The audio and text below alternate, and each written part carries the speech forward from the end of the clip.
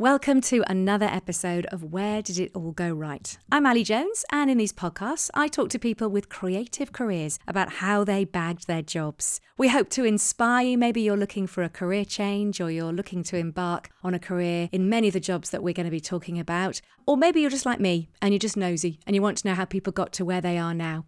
You've probably heard my next guest on the radio because she's a journalist and broadcaster. She provided the entertainment news on Radio 1 for many years. Her showbiz contact list is ridiculously brilliant. She knows exactly what she's talking about when it comes to popular culture. Natalie Jameson has also just written a book and is one of the hardest working people I know.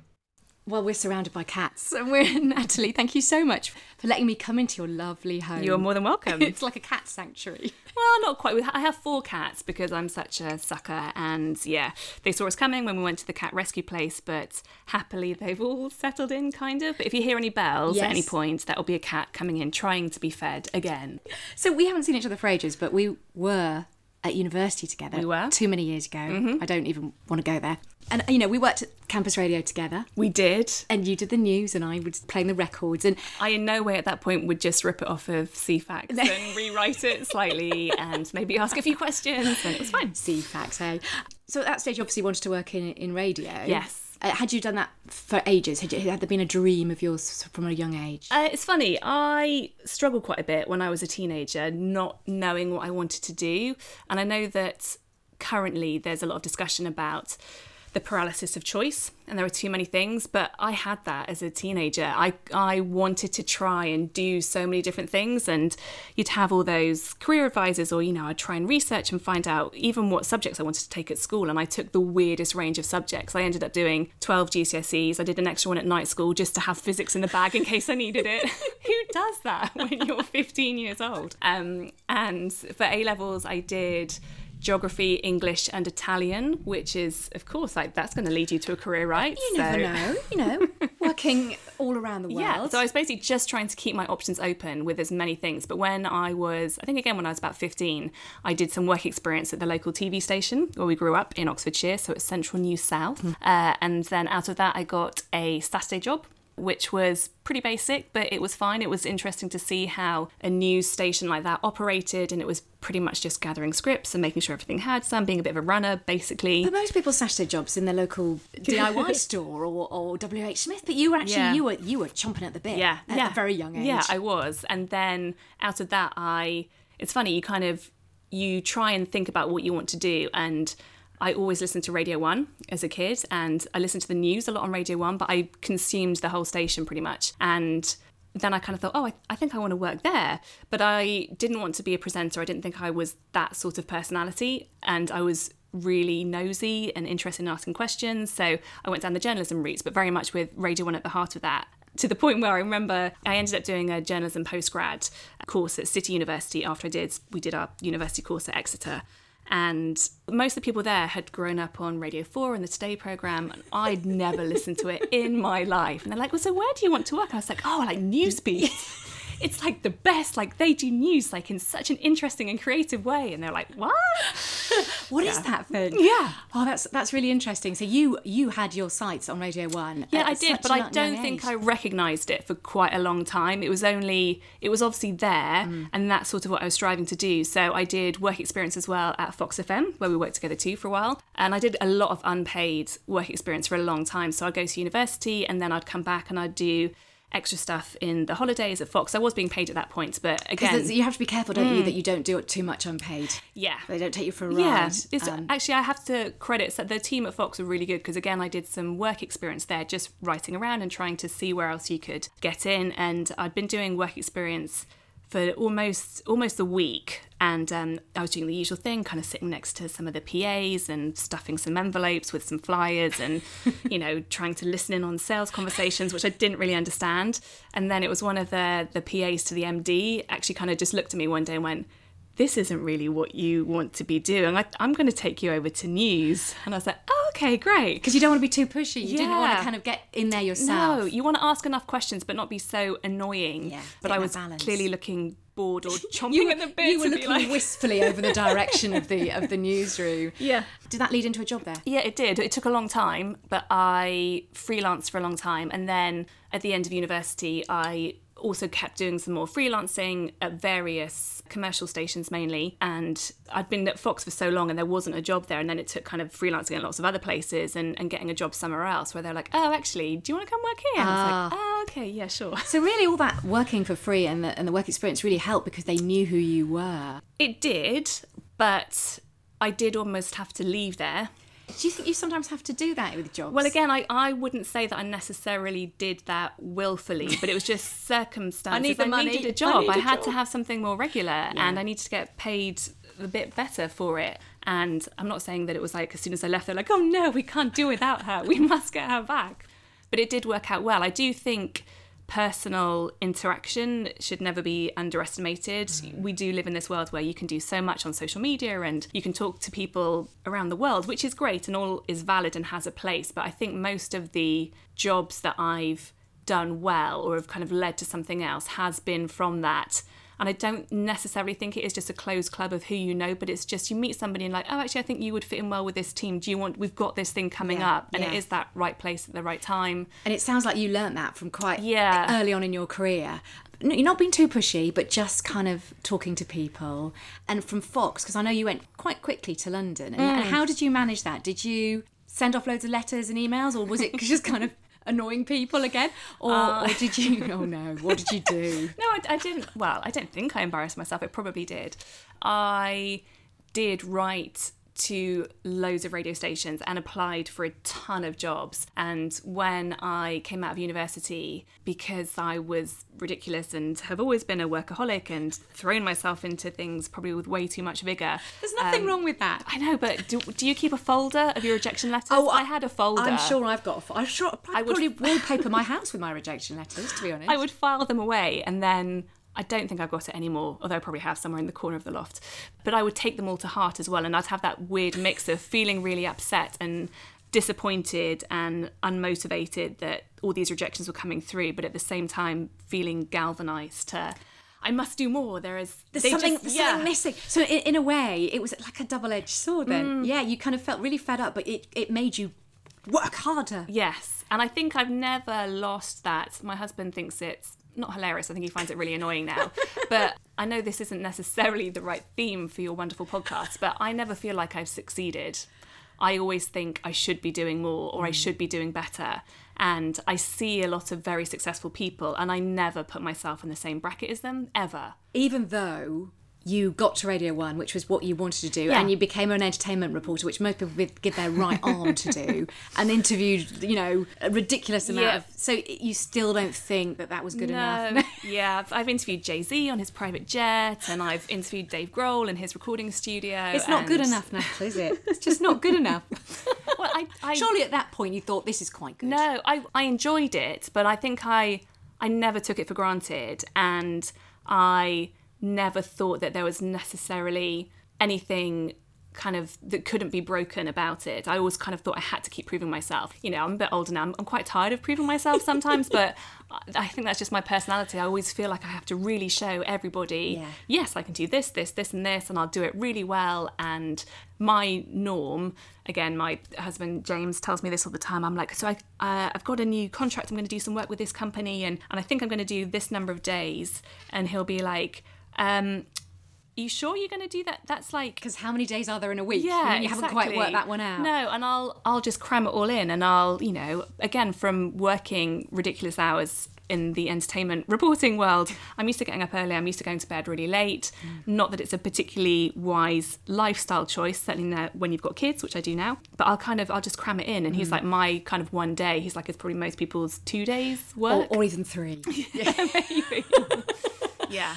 We talked about Radio 1. So before that, though, you went to London and you worked for somebody else. It was Noel Edmonds' company, so Unique, which is... Did you work with him? I didn't, no. I don't actually. I think when I worked he's probably there, sold it now, hasn't he has sold it. And I think he may have even... Maybe he hadn't quite sold it when I was there, but it was then UBC Media and it's now part of a wider company called Seven Digital. But yeah, I worked in their entertainment news department. So it was doing syndicated entertainment news to commercial radio stations. And that was just a job that was an advert you applied for, got the job, was very keen, said, I will work 10 times harder than everybody else. Yeah, that was my entry from working in Oxfordshire and various counties around the southeast mainly. that was my kind of entry into the Capital for, I'm going to apply for this job. And I remember at the time going, I'm not going to get it. I can't see how I'm ever going to get this. And probably over preparing for the interview. And it's those stupid things, because even when I was at Fox FM, I would always try and seek out stories that had an entertainment angle. So it's ridiculous, I'd be the person that would really be hammering home that Radiohead are from Oxfordshire, so you really need to give an interview to Fox FM, and I'd speak to their radio plugger, and it'd be like, that the last time Fox FM played Radiohead was commercial radio, 1990. Yeah, exactly. I'd be like, I can talk to somebody. Okay, Blur, you do Blur as well. Okay, Blur. I think they might be playing Tender at the time, and I remember they did play Tender on Fox FM, and I was like, great, get me an interview with Damon Albarn. But you're obviously really passionate about getting a showbiz. I know it's a cliche, a showbiz scoop though. Getting that kind of hook, chasing. But I think on that as well, my interest in entertainment has always very much been from I am fascinated by the world of film, music, television, theatre, because I'm so in awe of the people that do it. As in, I look at it as, I would love to have that talent. I've tried to dance a little bit. There's no way I could be a professional dancer. My mum was a pro dancer. Really? Yeah. I like to sing karaoke, obviously, and in my head I'm like, yeah, sure, I could have been a singer. Could have been on the West End stage. That's the choice. I think I could have done everything, but my way into journalism, that's what I love, and I just really wanted to be able to sit with these people and be like, how do you do it? Yeah. What's the secret? And what is the secret? Yeah. Did you find it out? No. Never. People are talented for different reasons and in different ways, but I just loved that I could talk to them about it and hopefully not be sycophantic about it, but also not exploit them, but just try and ask some really interesting questions, or my kind of big thing really when I was at Radio 1, and always has been that often I think that popular culture gets dismissed and doesn't get treated in the same way as the so-called arts, in inverted commas. Uh-huh. And to me, I love popular culture, and I see it as just a valid, if not more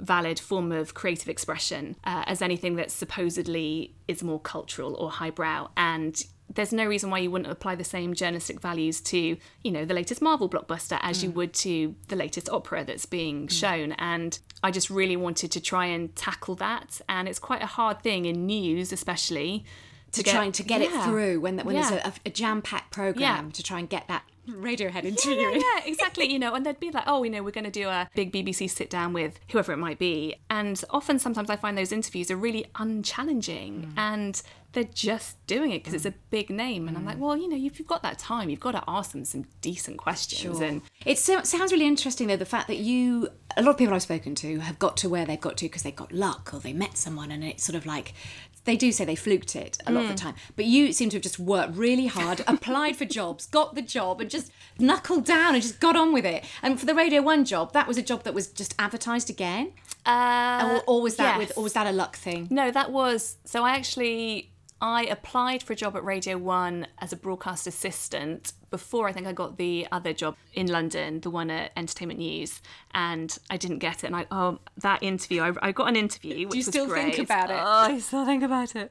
It was the interview was probably fine, but the worst thing that I did was I think it was pretty much my first interview out of university, and it was at Radio 1. I was like, oh my God, I've got an interview. This is like so cool. And I'd just come from 4 years of university where, they try and coach you, and if you get a job, this is what you have to do. And of course, that was very much focused towards business. Working in a bank. Exactly.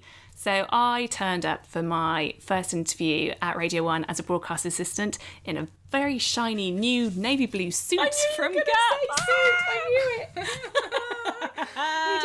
Who does that? And then even when I eventually got my job there in news, you just go to work in jeans every day. Of course you would. Jeans and like my Vans. You know that now. But at the time you were just trying to impress and do your best. But I do remember turning up and sitting in this room and going, oh, everyone else around me looks really cool, and I look like such a suited geek. It was awful. But listen, in a way, was it quite good that you didn't get that job? Because you would have gone into a different... I would have done. Completely different direction. Yeah, and I don't think I realised at the time how different those paths are in terms of production and news. I think actually there's a lot of... because no one explains it, do they? No, I think there's a lot of value certainly in radio, to blend news and production a lot more, because you share a lot of the same skills and you can actually learn a lot from each other. But they often keep them on these two very separate different tracks. floors in some stations, things like that. Which is a bit weird. Yeah. And again, I think in my head I was like, but I know about that and I've got some really good ideas here, and why wouldn't people want to hear my ideas? And I'm probably really annoying. So not at all, I'm sure. Because the next time you went for an interview, I imagine you didn't turn up in a Gap suit. I didn't, no. Okay. Yeah. So you were a bit more cash. Yeah. And this was for an entertainment reporter.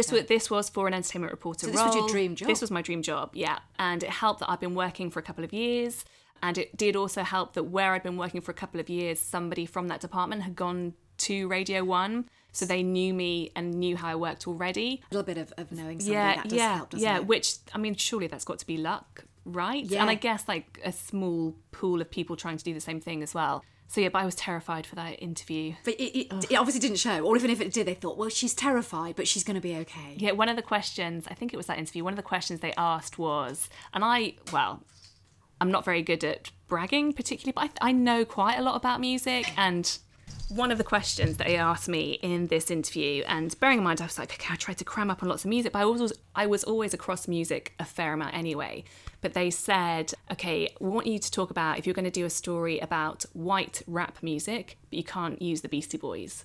At which point your brain just goes, dead. The Beastie Boys. Well, it's the Beastie Boys. What? And I think I said like Eminem, and then was like, but the Beastie Boys, you can't do it without doing the Beastie Boys. And like, why would you do that? Nasty question. Yeah. But you got through it and got the job that you really wanted. But we were talking earlier that the fact that, you know, you kind of got your dream job quite early on in your career. Yeah. And it's quite difficult to know where to go from that. Yes. Because you were there, how long were you there for? I was at Radio 1 as my home base. Again, the BBC works in some weird and wonderful ways sometimes. I was actually employed by Newsbeat for 14 years, but latterly I had 2 kids in that time as well, so I had some time off. And I was doing a lot of work for other places, so I was doing a lot of stuff for 5 Live and some things for BBC Breakfast and some reporting for radio programmes on Radio 4.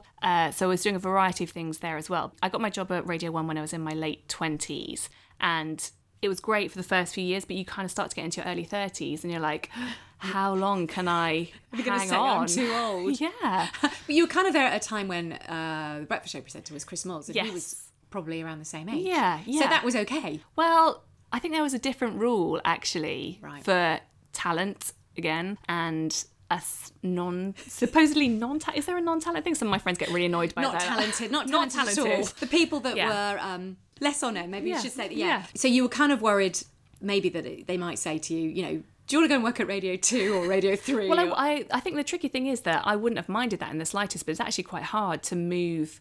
And I had loads of meetings at Radio 2 and tried to see if I could do a similar role there. But there's not so much. There isn't, no. And it's really difficult, I think, to move stations like that. But yeah, I think the point you were making was that once you do get your dream job, it doesn't take very long for you to then start to, well, someone like me anyway, to panic. Well, okay, what do I need? It's not good enough. What do I need next? What is my next dream job?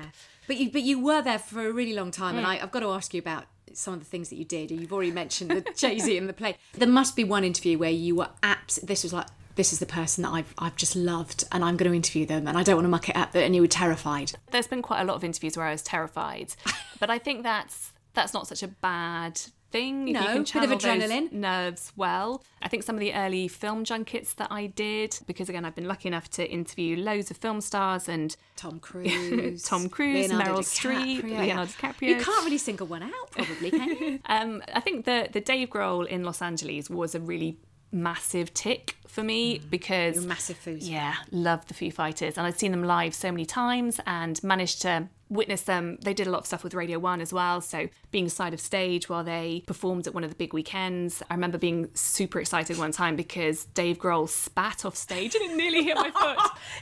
You see, when you get to Radio 1, you're supposed to be really cool. Yeah, no. No, didn't happen, did it? No, it didn't, really didn't. But when you went to LA and you interviewed him, was it as you had hoped it was going to be? Yeah, he was really sometimes cool. these things can be disappointing, Yes, can't they? and I've interviewed many people. I'm also really bad sometimes at recalling names. I was going to say recording. That's bad. You have to hit record. Cool. Yeah, I did do that once actually. I'll digress briefly. One of my early interviews, I interviewed Morgan Freeman, and I had it on pause the whole way through. So a radio interview I had on pause. I realised at the end, and because I went to turn it off, and then I realised the red light was still flashing. It wasn't solid red light. Yeah, and I walked out of the room and then was mortified and kind of kicked in going, but I can't go back saying I haven't got the interview that I was supposed to do. So then outed myself to the publicity team who were in this hotel going, I've just done something really stupid and I'm really new. Can I do it again? Yeah, and they let me go back in at the end of the day, which I think is quite unheard of, knowing how tight those schedules are. Yeah. And I can still remember just walking back into the room at the end of the day and Morgan Freeman just looking at me and going, are you the girl who forgot to press record? And I'm like, oh, yes, I am. And was the interview as good the second time around? It's never as good the second time around, but I was just grateful to have something. And of course they wouldn't have lied and said why he was doing it again. But yeah, that was pretty embarrassing. Still, you get to meet him twice. That's good. Yeah, exactly. So so we were talking about, was it the foos? Yeah. Dave Grohl was great. It was as you had hoped. Yes. Okay. And I think one of the bonuses for that is I will always push wherever possible. People work in different ways, but some people like to have people come into studios and do those interviews, and I understand why they do that. But the type of interviews that I like to do, you always get a much more honest view, I think, if you're chatting to somebody where they're comfortable. So if you can go to them, podcasts, in their exactly home. I much prefer it because you get something that's just a little bit different. And they're, with radio as well, I think back then when I interviewed Dave Grohl that particular time, this was before kind of social media really, so you didn't have to then do the social media video or be recording it on your phone whilst you were chatting to him, which is just the same as a TV interview then, which is a different beast, I think, to a radio interview. You could just concentrate on talking. Yeah, you could just chat to him, and he had some great stories and gave us a tour of his studio and then ended up playing table tennis with him afterwards, which of course he thrashed like me. Just horrendous this day. Yeah. It was really good, but I think also that I hopefully was respectful, but I always like to try and think of something that will be a little bit different or left field that they might not have been asked, because again, these people do same old questions, dozens of interviews, and there's some things that you might have to get if you're doing a particular piece or a package or if they want to promote the film, but often they just want to hear something different. So I think part of it was, hang on a minute, this is somebody from Radio 1 who's actually schlepped out to Los Angeles. I was there doing some other interviews at the time, so this was one that I was just trying to get myself to tag on as part of this to over-justify why I was there. Again, trying to work really hard. Yeah. There's a real theme going on here. Yeah, there is. And I was really pleased that it worked out well. It sounds like it was amazing. And, you had to let him win at the table tennis, didn't you? Of course. He was so much better than me. I remember at the time being like, I play quite a lot of table tennis. He was like, no, I play a lot of table tennis. I was like, yeah, whatever. Trying to be all you do cocky that thing where you hit the ball and it kind of misses the whole table, or you just don't come into contact with the ball and the bat. No, but there was that thing where we kind of did like a few points and it was sort of even. I was like, hey, I can do this, and then he hit one shot and I was like, oh, you've just been playing me. Yeah. You were being kind. So all that time at Radio 1, yeah. So the time then, did you just decide I want a challenge, it's time to move off? It was a bit of that. It was a bit of, there were quite some difficult circumstances at the BBC at that time. The department I was working was going through quite a lot of changes. There were some unpleasant people. I'd had my second kid, so I think that changes some things as well. And my older daughter was starting school, and you kind of think it's going to be maybe easier when they start school, but actually the hours are really not conducive to work. Short, yes. So you can't really be at a film premiere at 10 o'clock at night and be picking up at 3 at the same time. Or it's more the sort of the erratic nature of it. So you'll have an interview locked in for 1 p.m. and then they'll be like, oh, can we change that actually to 7 p.m. tomorrow? And you're like, sure. Yeah. And then, oh my God, this is going to be a night. Get on the phone to somebody to try and help. Yeah. And neither of myself or my husband's parents live particularly close. So we would call on them when we could, but we were just trying to do it by ourselves with nurseries and a childminder or whatever we could piecemeal jigsaw together. So I was trying to see what I could do next, and then I moved to Bauer to do a maternity cover there.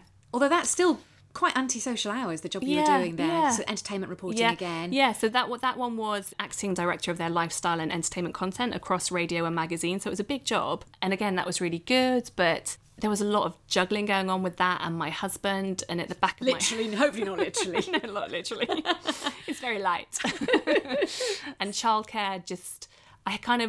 we both love our kids. We had kids because we really like them. Yes, of course, we're exhausted a lot of the time, but they're fun to be around. And we were both finding it quite challenging that we didn't want them to be in childcare the whole time, and we're earning quite decent salaries, and we're sort of doing what we want to do, but something's got to give because we're getting quite tense with each other at times and tired. So we kind of realised that part of me does still want to believe that anybody can have it all and you can do it all, but I think the reality is that if there are two of you in a family unit of 4 trying to juggle that, it's really challenging. So something's got to give. Yeah. So luckily enough, I managed to kind of take a step back from that, and I was trying to do some writing as well, which is something kind of I can't believe I'm going to say this on a podcast. But so I decided I needed another goal, another ambition. So I've worked at Radio 1. That was my other one. That's like most people's dream. Yeah. Your dream, but you had to do better. Yeah. So my next one is that I want to win an Oscar.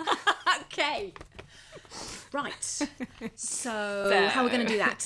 So I'm not going to go down the acting route just yet. So it's a bit like the radio, you didn't want to do the whole performing on the stage. No, I think I am a bit of a frustrated performer, but I'm a weird mix of being, I really like talking to people, but then I get awfully shy in the moment as well. And I did some acting when I was a teenager, but I would hate going for auditions. I would literally be that kid pacing outside with my mum going, just get inside. And I'm like, no, but I don't want to do it. And then I'd go inside and I'd do really well. And I just hated it.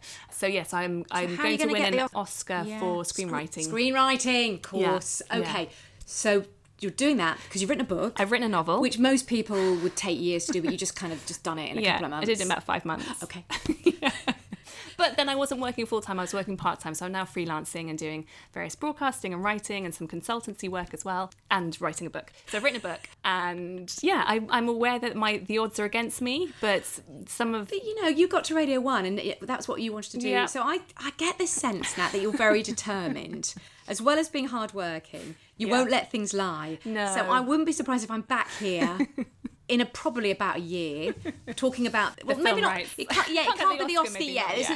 It's too quick. Yeah. But maybe the film rights to the book. Yeah. Maybe. That's good. Yeah, well again, this is still a bit of a pie in the sky dream because yes, I've written a book, but loads of people write books, and I'm aware of my odds in the publishing industry, which is already saturated with hugely talented people, probably people who are way more talented than I am. But I'm giving it a go. But there are also people who are probably far less talented than you. And, do you know what I mean? Because sometimes you just think, it's there's a lot of luck, I think, involved and being in the right place. That's a cliche, but at the right time. But you know what I mean? Yeah. And I think if you've got the drive and determination. Yeah. Similarly, I was going to say, I've written a screenplay before, so I wrote a screenplay when I was at university. Did you? It's so bad. Why don't you get that one back out again? What was it about? It's awful. Although it was kind of ahead of its time in... It would have been a really good BBC Three thing because it was set in a university. Obviously, I was at university, so write about what you know. And they get together around a Ouija board one night and they summon a ghost who doesn't go away. So it was kind of probably a really lame rip-off of Rent-A-Ghost or something that's stuck in my head. With fresh meat. With fresh meat and lots of other things like that. So some of the ideas I think were all right, but some of the writing was really bad. So you're kind of working from that? No, my current novel has nothing to do with that. And the reason that I really wanted to write a novel rather than a screenplay first is because I wanted to see if I could do it. And I wanted to try and write a book and see if I could make that exist as an entity in its own right. And I think naturally it's come out quite visually just because of the way I probably see things and the amount of films that I consume. But yeah, we'll see what happens. Wow. So looking back from all of that, I mean, it's really lots of varied things that you've done. Wow.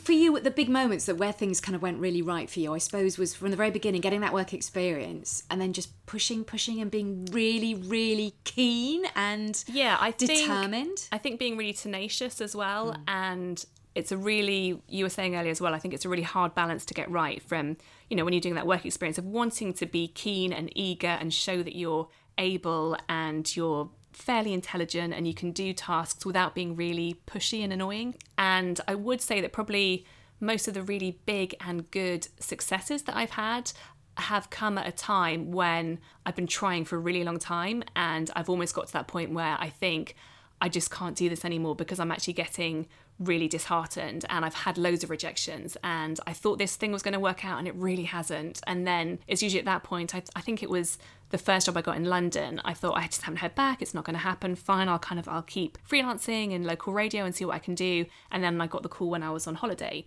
So it's either when I've kind of stopped and taken a break that then something comes through. So I've sort of done that, really pushed and done all I can, and then I've got taken to a step back. Yeah, and I've taken a step back and then go, I can't do this anymore. What I need to rethink, what's my next thing? And then it's at that point that the offers come in, or there's been a glimmer of something that'll be like, oh, actually we do like this. Have you tried this? And also, when you were talking about you went to LA, so you weren't supposed to interview the Foo Fighters. No. That was something. So just, you just banged on Dave Grohl's door. But Yeah. it's going that little bit extra mile, do you think? Yeah. And that has given you, that was the highlight for you, one of your highlights. So Yes. the fact that was something you did on your own. Yes, it was. And I think it's trying to do that, trying to use as much of the circumstance and turn it into an opportunity. So I'll be like, well, I'm going to LA because I'd set up these things and I was doing some reporting around the Oscars. Okay, well, while I'm there, what else can I do? Yes, I'm reporting sometimes on British Hour, so I'm going to be up in the middle of the night, but I still have the whole day where I can do something else. And instead of being like a sensible person saying, I should probably get 8 hours sleep because I might be jet lagged, I'll be like, no, I'll be on the phone to the UK publicist, who then can be on the phone to the LA publicist, and then I might get this call. So it's really working your butt off, isn't it? I think. It is. But that's your personality, and not everybody is the same as you. No. But it's really interesting to hear, how it's worked for you, and just working really hard. But I suppose for anybody who maybe isn't quite such a workaholic, who's trying to get into this kind of thing, I wouldn't say I normally recommend it, and I also think that I don't know any different, so I find it quite hard when I chat to some people sometimes and they'll be like, wow, are you not exhausted? I'm kind of like, well, I sort of am, but I didn't do that thing. I'm kind of annoyed that I didn't, I could have just done one more thing. And I'll often say yes a lot of times when I know I should say no. But the passion keeps your energy going Yeah. and doesn't make you so exhausted, maybe? Maybe.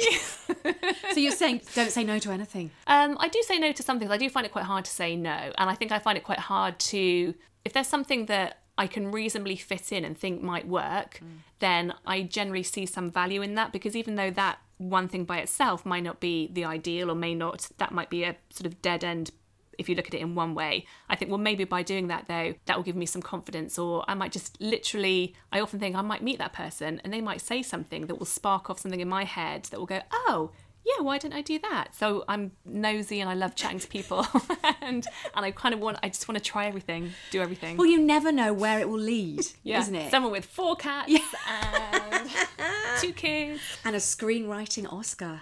Yeah. I look forward to coming. Can I come back and see that? Yeah. Great. course. Okay, brilliant. Natalie, it's really inspiring talking to you, because I mean your career's been like, I think just fascinating so far. See, again, I'm like, really? Oh no, stop it. I feel like I could do more. Yeah. Lovely to speak to you. Thanks. And we'll be back with a brand new episode of Where Did It All Go Right next week. If you'd like to give us a 5-star rating, we would love you forever. Tell your friends and subscribe too. You can follow us on Twitter at WhereGoRight. And see you next week. Thanks for listening.